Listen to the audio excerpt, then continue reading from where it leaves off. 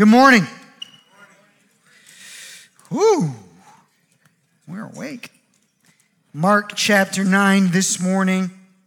We're continuing on in our series entitled, This is God's Church. And what we're doing in this series is helping us build out an understanding of what we mean by that statement, that this is God's church. And we're doing that by evaluating false houses or false churches. We're kind of using those terms interchangeably. We grabbed that language from Isaiah 66, where God asked the question, hey, what kind of house are you going to build for me? And we've been answering that question by pointing out the false houses that can be built. And when these false houses are built, they can actually contain an uncontainable God. And we certainly don't want to do that. So we want to learn those lessons and then move in the other direction. So the first house we're looking at is the powerless house. And the powerless house is first powerless because it's built on a weak foundation. A weak foundation being anything other than a full biblical picture and 100% accurate doctrine of who Christ is. As Peter said, you are the Christ, the Son of the living God. Now, the second pathway to being the powerless church is to not be fully equipped through prayer. To not know how to pray, to not pray as we ought, to not pray enough, to not pray about the right thing, to not think that prayer is serious, to not think that prayer is needed. We could keep going. But to not be fueled by prayer. We spent a few weeks talking about prayer, and we'll revisit that as we move later on into this message. This story today is one of my personal favorites as far as a biblical story goes. And what it does is it shows the picture of the difference between the powerless church and the powerful church. And it shows it very well. So first, let me just kind of tell you the story. And then I'll tell you what the story means. It is a literal story, and so we can see the immediacy of the story, and then we can also kind of see what it represents. And then I want to draw some conclusions about what that means for us now and where we go as a church. And when I say that, I mean like us, like we, like us in this room, like where we go as a church as a result of understanding this story. So here's the story. Jesus and three of the disciples who become the leaders of the first church, Jesus and then Peter, James, and John are up on a mountain. And they're having what biblically we refer to the time as the Mount of Transfiguration. And we'll just sum it up as a powerful, meaningful, spirit-filled experience with God. And while that's going up on the mountain, down on earth, the disciples are attempting to cast a demon out of a boy. The boy had been brought by the father. We see that the demon had been in the child for a very long time and had infected him and affected him since childhood. And so the boy had heard of Jesus and the disciples, and so he brings the boy. And at this time, the disciples had already been casting some demons out of other people. And so he thought, well, they did it there, they can do it now, or they can do it here. And so he brings them to them. And while they're there, a crowd gathers. There's first a religious crowd represented by the scribes, and then there is a worldly crowd. And so we have the disciples, the religious crowd, we have the worldly crowd, and then we have the boy and the father. And so these are all the different players in this story. And as the boy is brought to the disciples, they are unable to drive the demon out. And we don't know how long they tried to do it. We don't know what words they said or anything that happens in that. We just know that they were incapable of doing it. And so what happens next is Jesus and Peter, James, and John come off of the mountain after their great mountaintop spiritual experience, and they show up, and Jesus goes, hey, what are y'all arguing about? And the boy's father steps up and goes, here's the deal, Jesus. I brought my son to your disciples to see if they could help, and they couldn't. And then Jesus gives a rebuke, and it's kind of hard to tell exactly who he's rebuking. If he's rebuking the father, if he's rebuking, probably not the father as you read the story, but he may be rebuking the religious crowd. He may be rebuking the world, like the whole crowd. He may be rebuking the disciples, or maybe he's rebuking everyone. We don't really know. But what happens after he rebukes them is he says, bring the boy to me. And so then the boy is brought to him. And Jesus casts out the demon. Shakes the boy, and they look at him and they think, I don't know if he made it, And Jesus lifts them back up. And then after that, Jesus and the disciples, they go to a house and they're kind of recapping the day's events. And the disciples go, hey, Jesus, I thought you sent us out to do this. It's not in the text, but implication. I thought you sent us out to do this. Why could we not cast this one out? We've been successful elsewhere. How come we're not successful right here? And Jesus says these words, this kind can only be driven out by prayer. This kind can only be driven out by prayer. He tells us then that there is an object that is in opposition, but there is a pathway to drive out the object, and that pathway is prayer. Now, this is the story. Let's talk about quickly a few parallels that we need to draw to the story. And as I tell this story this morning, also, I want you to know that I think there are both individual and corporate applications to it. And I'll pray that the Holy Spirit will speak to you as an individual on what needs to be driven out, and will also collectively help us understand the darkness of the day that needs to be driven out. And I don't mean like today, I mean like today as in like the era that we're in right now. In the story, the disciples clearly represent the powerless church. The boy represents all those enslaved by the captivity of sin and the darkness of the present kind. The world represents the watching world. How will the church respond? And the religious leaders represent the religious world with their own ideas on what should occur. And then Jesus and Peter, James, and John, I think with him, represent the powerful church. And the catalyst of change in the story is when Jesus shows up. And so here then, we have the story. We have the story underneath the story. And there's a few general conclusions that we can kind of quickly draw from the story. That different problems need different solutions. That there are certain entrenched spiritual actions, activities, beliefs that can be driven out by casual observance. But then there are other things that get so deep that we could say it this way: bigger battles need bigger weapons.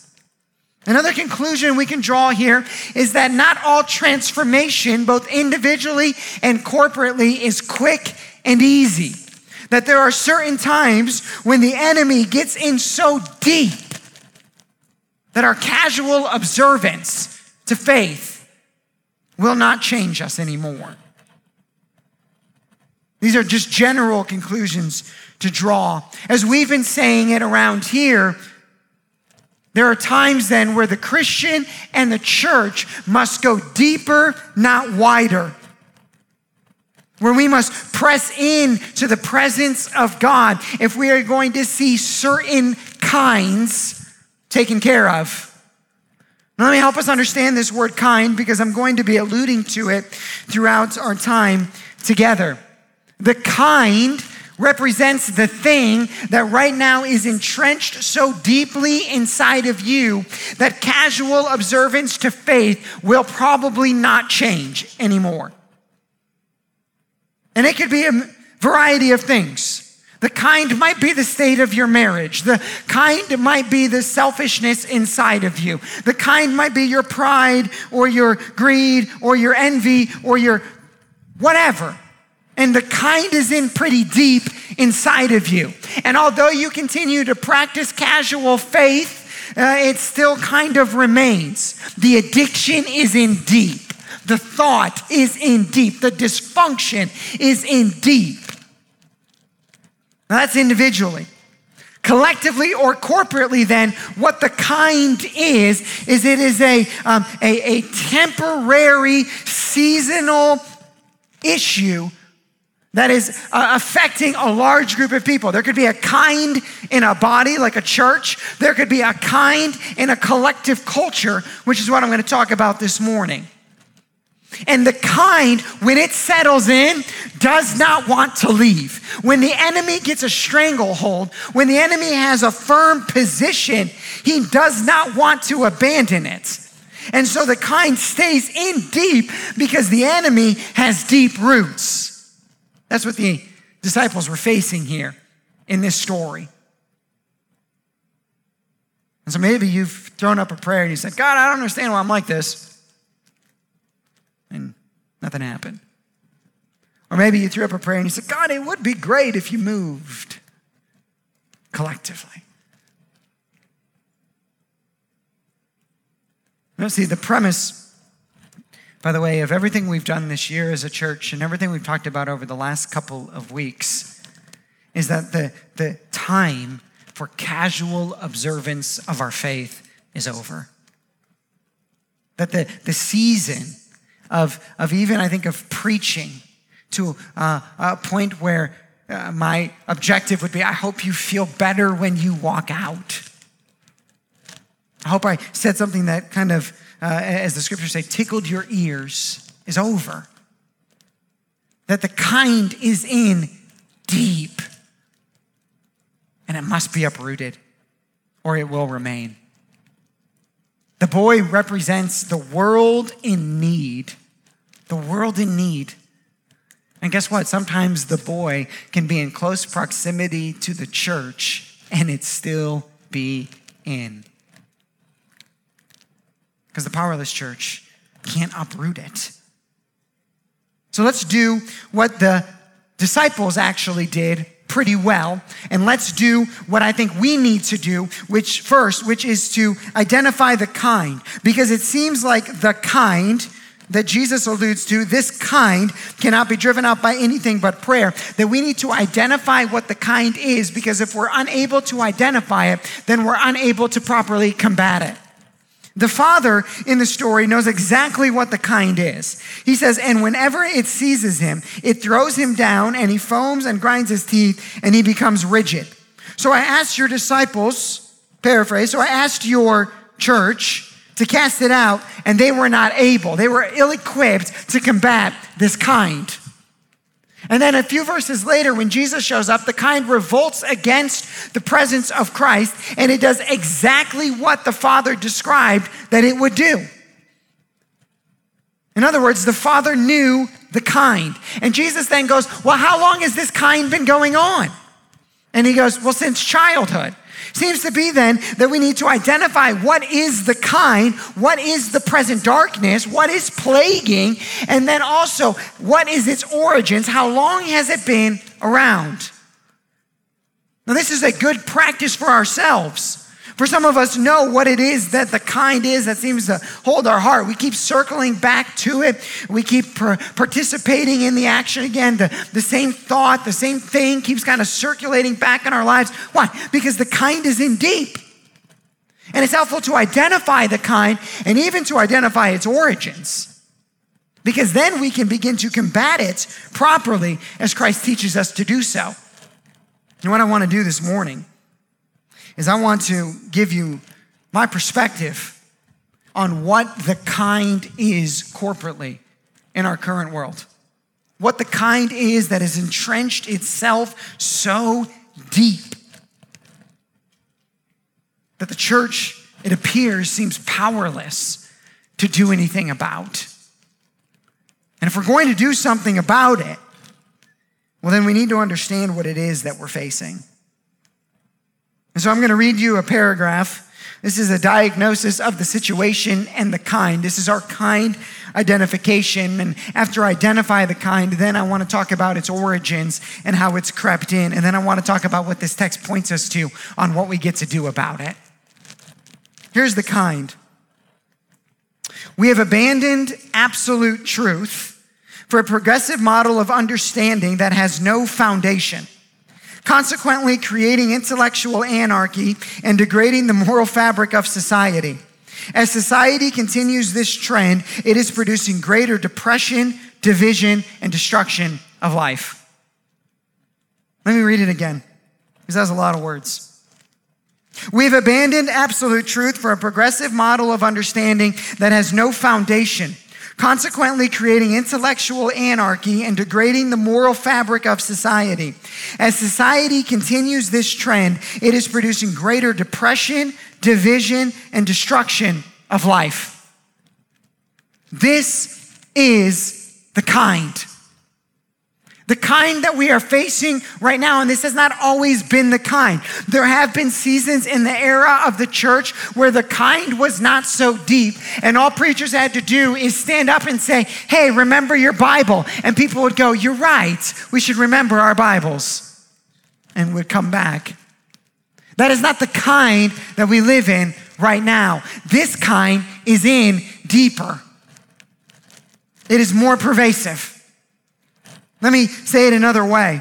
The collective deterioration of biblical truth has accelerated the destruction of human life.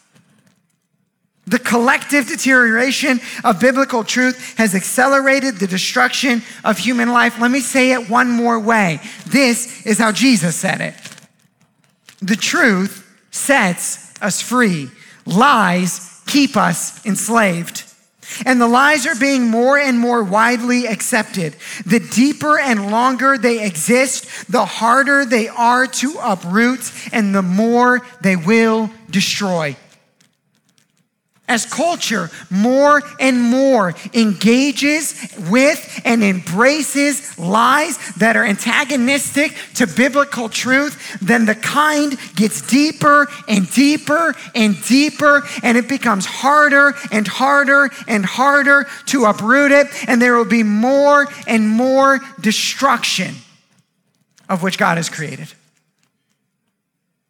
This is an assessment of the current kind.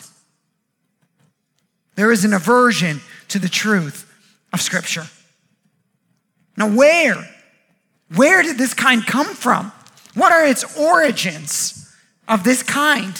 When did it begin to settle in? Because it wasn't always this way. I alluded to this a few weeks ago. I will bring it up again today. That if we evaluate our current cultural situation, we'll see that culture, we say as a whole, I know that there are those of us who are the remnant, but culture collectively seems to have just rejected the first chapter of the Bible. Like just rip out chapter 1 as if the enemy knew. If I rip out chapter 1, page 1, line 1, almost as God knew what he was doing when he was writing it. If I just change line 1, then he can win everything else. And so line 1 begins how? In the beginning, God created the heavens and the earth. And we ask ourselves, what are the origins of this kind getting in deep? I'll use the word origins as a pun. For a couple, 100-something or so years ago, Darwin writes a book called The Origin of Species. And it begins to raise up a question in the mind of society, not that it had never been raised before, but a pathway to a more or greater understanding of his question of Scripture that gets more and more entwined into our culture. And the truth of it then begins to seek in deeper and deeper. And then Christians somewhere along the way start trying to bow down to it, and it begins affecting even more.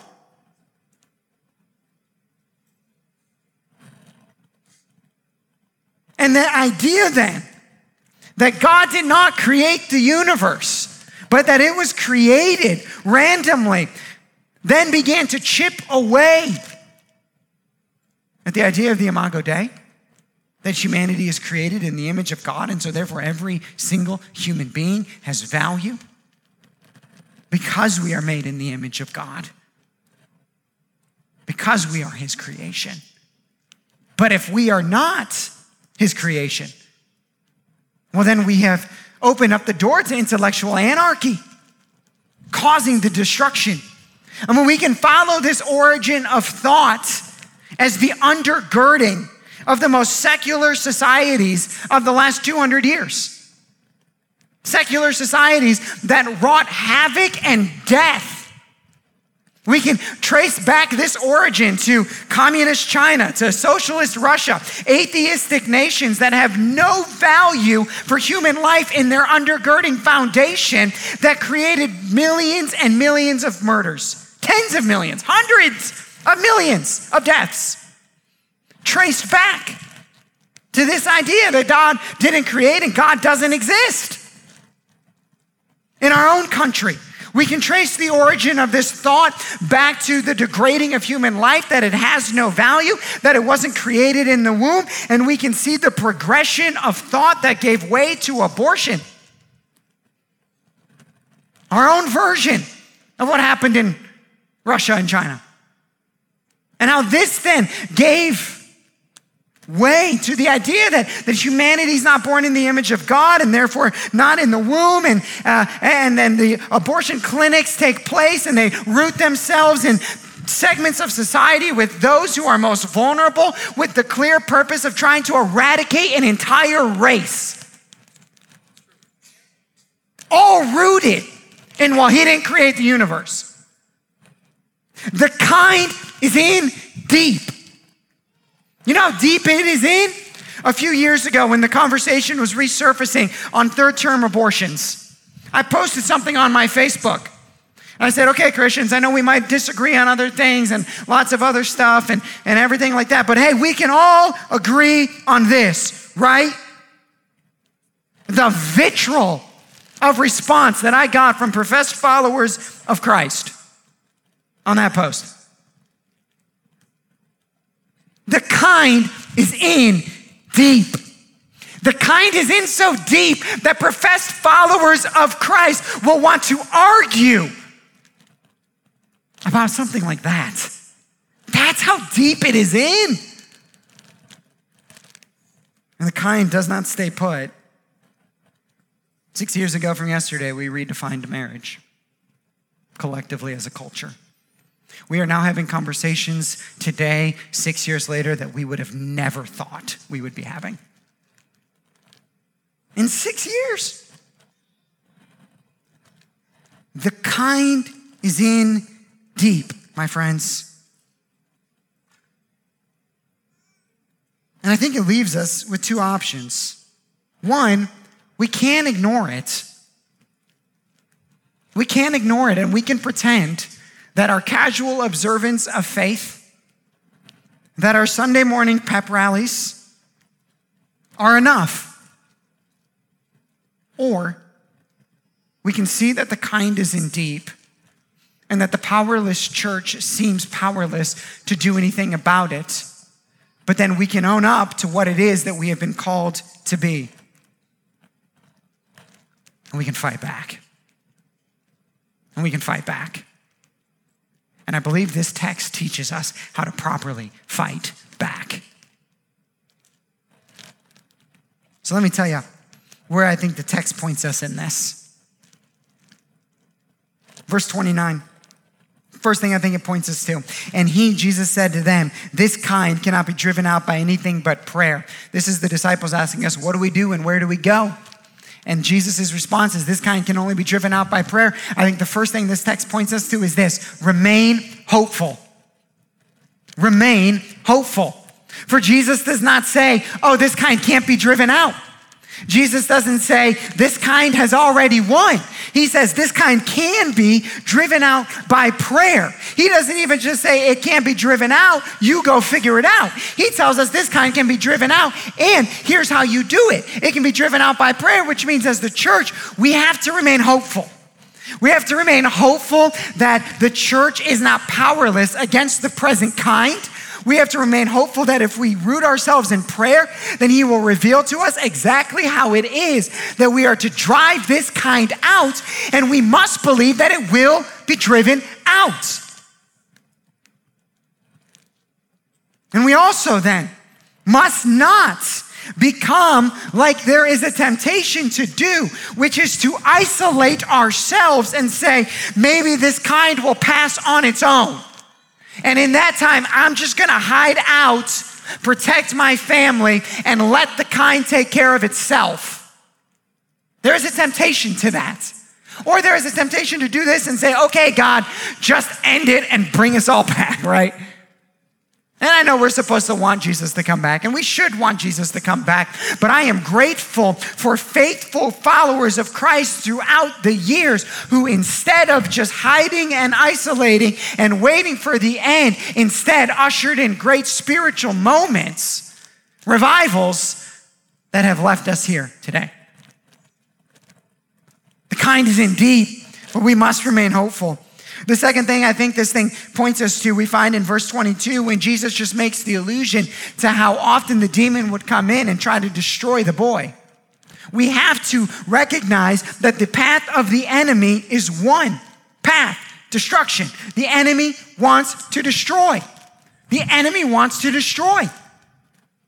And will use whatever methods necessary to do so. The Father says sometimes it threw the boy into the fire in order to destroy him. To destroy him. You know, it's interesting. After Jesus ascends into heaven, what is his power? How is it symbolized? Fire. Fire. The fire of the Holy Spirit coming down. The second thing we have to do is we have to redeem the methods, or said another way, we have to take back that which the enemy has stolen and call good what is good. The worst kind of evil is when evil calls good evil and evil good. And what the enemy wants to do here is the enemy wants to take fire and use fire to destroy it. And God goes, I'll do you one better. I'll take fire and I'll use it to restore you and to empower you. There are methods right now, there are things entrenched that the enemy is using to destroy you, that God wants to use to restore you. You might look and you say, my marriage is going to be the destruction of me. Now, God gave us marriage to sanctify us. Right now, the enemy wants to use sexuality as a way to confuse and confound and to destroy. And God says, no, I gave sexuality to be good. We must not let the enemy take and destroy that which God created to be good. The third thing this text points us to, we find it in verse 17. It says, and someone from the crowd answered him, teacher, I brought my son to you, for he has a spirit that makes him mute. The third thing it teaches us is this: we must fight the enemy, not the carrier. This is so important. So important. I will give the disciples some credit in this story, because what they do not do when the father shows up with the boy is go, whoa, you can't come in here. And keep the boy at arm's length. No, what they do is they tried. I mean, I'll give them credit. They tried. They weren't fully equipped, but they tried. Because they knew, the disciples knew, that the issue was not the boy. The issue is the demon inside of the boy. And what we must do as we are fighting back this kind is fight the enemy, not the carrier. We must fight the enemy, the darkness that is underneath, not turn our vitriol or our anger to the people that are infected by the disease of sin. Now with them, we say, come on. Oh, and let us fight the sin that is within. And let us drive out the sin that leads to slavery, that leads to this death and destruction and despair. Let us drive it out, but let us love, metaphorically here, the boy. Let us love those who are plagued by it. We must not begin to fight those who are infected by the disease of sin. But fight the darkness underneath. Fourth thing I believe this story points to. Verse 26. And after crying out and convulsing him terribly, it came out, and the boy was like a corpse. So that most of them said, he is dead. The fourth thing this points us to is this, that victory is going to be violent. Victory will be violent. Why? Because the enemy is in deep. Because the enemy has entrenched himself so much that in order to drive it out, it is not going to happen without a fight. That we can't just think if we do everything like we've always done, that all of a sudden we're going to see wins. We're going to see things taken back that the enemy has stolen. No, victory will be violent because the enemy has a stronghold and he wants to hold it. It means then that the victory will not come from a lot of people of faith who are casually observing their faith with the same measure that they casually observe their golf game or whatever else. That it will come from a series of believers in Christ who say, I understand the weight of what is going on and the depth of the kind and how pervasive it has become, and that we are willing and girded up by the power of the Holy Spirit and the weapons of spiritual warfare to drive the kind out. The kind is in so deep that it even makes us think in moments like right now, is this kind of conversation really necessary? Is this just crazy Pentecostal talk?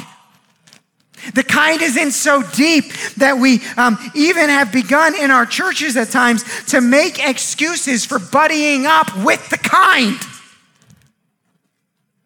That's how deep it is. And the victory will be violent. And the battle has to be fought. And it has to be fought by equipped, Holy Spirit-filled followers of Christ. It is the only way we will win. And the kind is in deep, and the kind wants to keep going deeper. The whole point of the story is that it's saying that the kind wasn't going to stop until it totally destroyed the boy. And the kind of our current situation isn't one day just going to stop. If you're sitting out there thinking, like, if I just wait it out enough, at some point, this will just kind of end and it'll just stop and we'll all go back to like everything will be calm and peaceful and nice. It's not going to happen.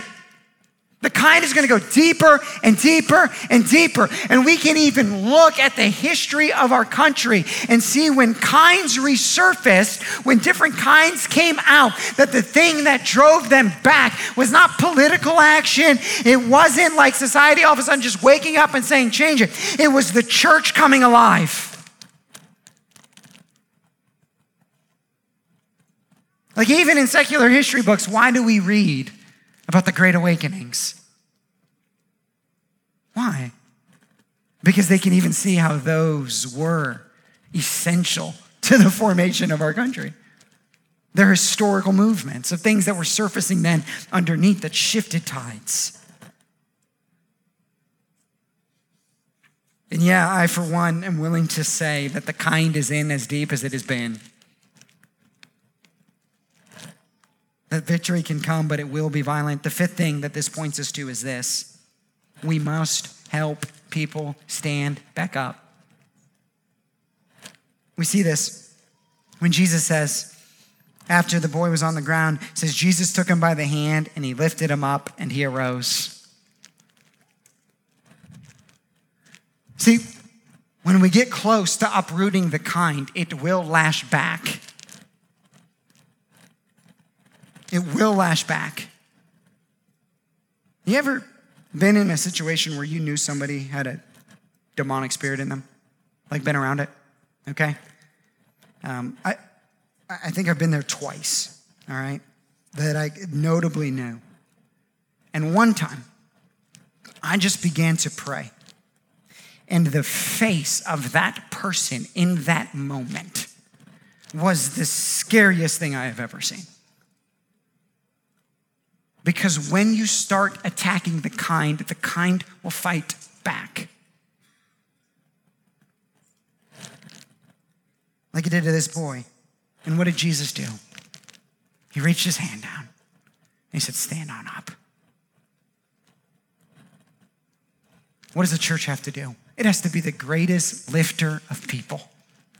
It has to look at those who are recovering from the kind. It has to look at those who are escaping the present darkness, who are escaping the attack and the lies of the enemy over their life, and realize that the violent victory might leave them battered and bruised. And our job as the church then is to lift them up, is to befriend them, is to circle around them, is to walk with them, is to teach them the truth of the scriptures, is to help their mind begin to be transformed, is to help to uproot anything else that is a stronghold in their life. It is to deepen the work of the gospel inside of them.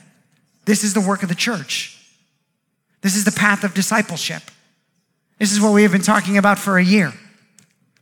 That this then is our job, is to raise people up and to lift them back up so that they can walk in victory over the kind that they have now been rescued from. We say around here, our mission statement is to help people experience redemption and live in freedom. Had Jesus left the boy on the ground, the boy might have experienced his redemption, but he wouldn't have been walking in his freedom. It is the job of the church to do both. We proclaim the gospel, we pray, we uproot the kind, and then we walk you into the freedom, the abundant life. The opposite of the demon trying to destroy the God who wants to give life. And so we must be that. The sixth thing and last thing that this story points us to, I'll read verse 14 to help us understand it. And when they came to the disciples, they saw a great crowd around them and scribes arguing with them. Oh, don't you love this part? Can't you see it? The boy is the seeking world, enslaved by sin, carrying the weight of sin, being attacked, being thrown down on the ground. I mean, the onslaught. And by the way, if you are looking at me and you're like, I think you're blowing things out of proportion a little bit, can I just tell you something? Open up your eyes. Open up your eyes. The enemy is having a field day with children, warping their minds, with us trying to normalize things that even 5 years ago we would have never thought we would have needed to have discussions around. And as the powerless church was incapable of helping the boy, they did what so often the church does. They circled around with the scribes who were the great studiers of Scripture, and they sat around and they argued. And so there is the church and the religious leaders sitting in a circle arguing while the boy was still in great need. And the sixth thing this story points us to is to stop arguing about religion and start praying for revival. Because all of our arguments have got us nowhere. All of our arguments have not brought forth what we need, which is the Spirit of God moving. And we can't control everybody else, and we can't dictate what every denomination and what every church and all of that. And I know there are calls and questions about like corporate-wide church unity and everything like that. And maybe there will be a day for that. But what we can do is we can dictate what we do here. Okay? We can control who we are here. And what we can say is we're done arguing about all of the petty, insignificant things that can plague and hold down and contain an uncontainable God. And instead of circling up and arguing, we can circle up and pray. We can circle up and we can pray because we are hopeful that this kind will be driven out. It will be driven out. And that a move of God, a move of an uncontainable God who there is no one like, can drive it out. And so we stop the arguments. We stop the insular circle of religion and the church circled up while the boy is on the outside. We open it back up and we pray that when the boy shows up next time, the gospel will take root and drive out the kind.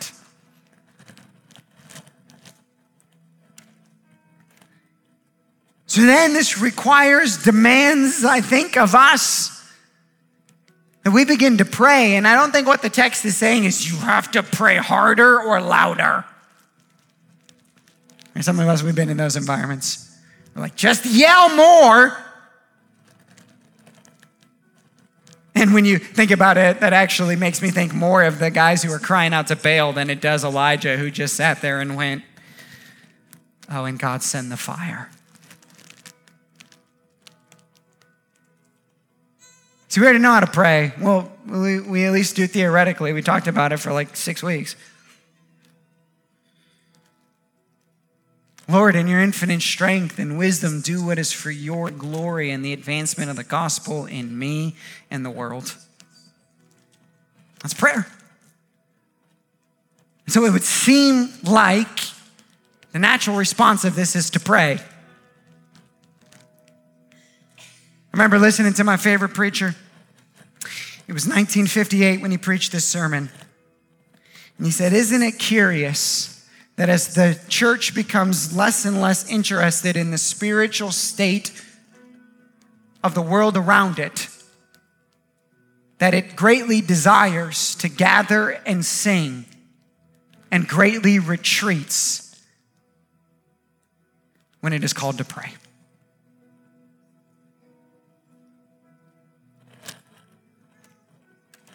I wish this verse said, this kind can only be driven out by Chris Tomlin songs.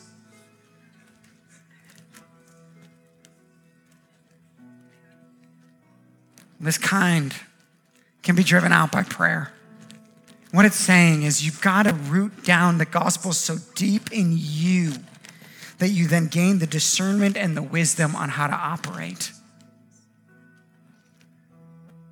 So friends, that's what I think we got to do. Now, if I have not convinced you of the great need of this, let me just paint this picture of the story one last way. Because I know whenever we read these stories, we always go, where am I? Where am I? Where am I?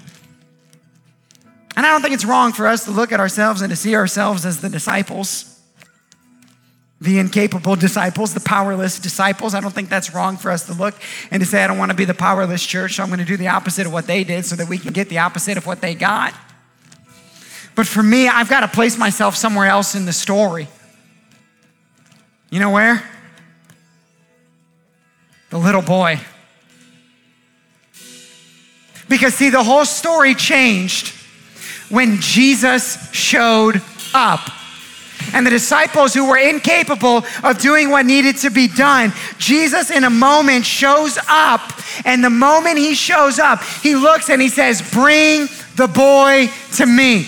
Bring him to me. Now, I don't know about you, but I remember the moment in my life where those visible words weren't spoken, but they must have been spoken in the heavenlies, because all that I was enslaved and captivated to, it was like in a moment, Jesus spoke something, bring Stephen to me, and his grace flooded over me, right? And some of you have had that. When Christ came, he said, bring them to me, and it changed you. That's renewal. Revival is when Jesus brings us all to himself afresh and anew. And then something triggers in us that says, the only thing I want, the only thing I will pray for, the only thing I will think about, the only thing I will long for is God send revival to everybody else too. Like, I don't care about anything else. I don't long for anything else. I just simply, God, please bring revival. And there are moments in the history of the church when the collective cry of people becomes so desirous of God that he actually responds and says, I will. And his spirit breaks out. And I don't know what else to long for more than that. Thank you so much for joining us today. If you'd like to take a next step with Redemption Church, visit us online at experienceredemption.com/connectcard. You can also give online to support the work of Redemption Church. To explore your giving options, visit experienceredemption.com/giveonline. We hope that the message you heard today encouraged you. See you again soon.